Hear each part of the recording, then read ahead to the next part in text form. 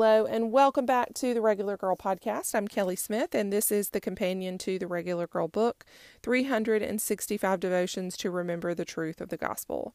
Today's titled entry is Goal Digger. David was in an extremely difficult position because the troops talked about stoning him, for they were all very bitter over the loss of their sons and daughters. But David found strength in the Lord his God. 1 Samuel 36. But David found strength in the Lord his God.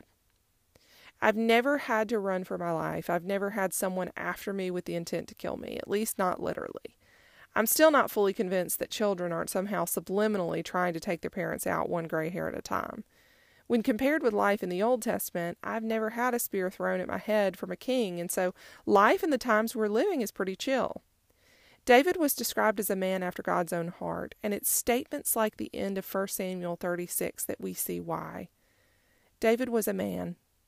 He was flesh and bone, and even though he tried his very best, we later read in Scripture how David messes up pretty badly. It was not a flawless life that made him a man after God's own heart. Rather, it was his knee-jerk reaction to go to the Lord first in every situation.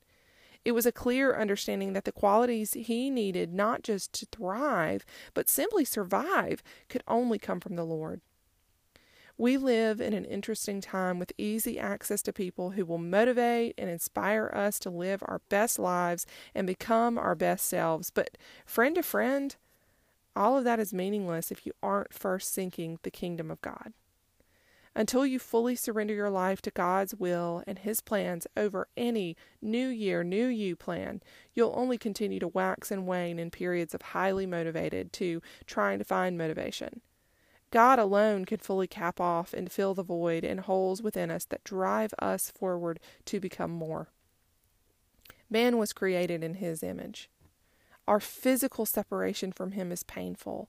We feel that, and our lives are spent trying to get back to wholeness, though we don't always see that's what we're seeking. So we continue to flit from one thing to the next, all in an effort to fill the loss that will never be perfectly full without the Lord.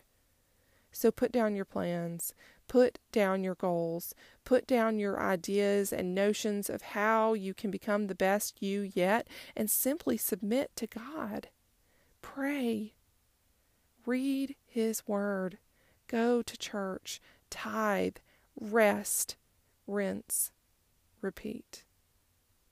Thank you so much for joining me today, and I hope you'll come back again soon.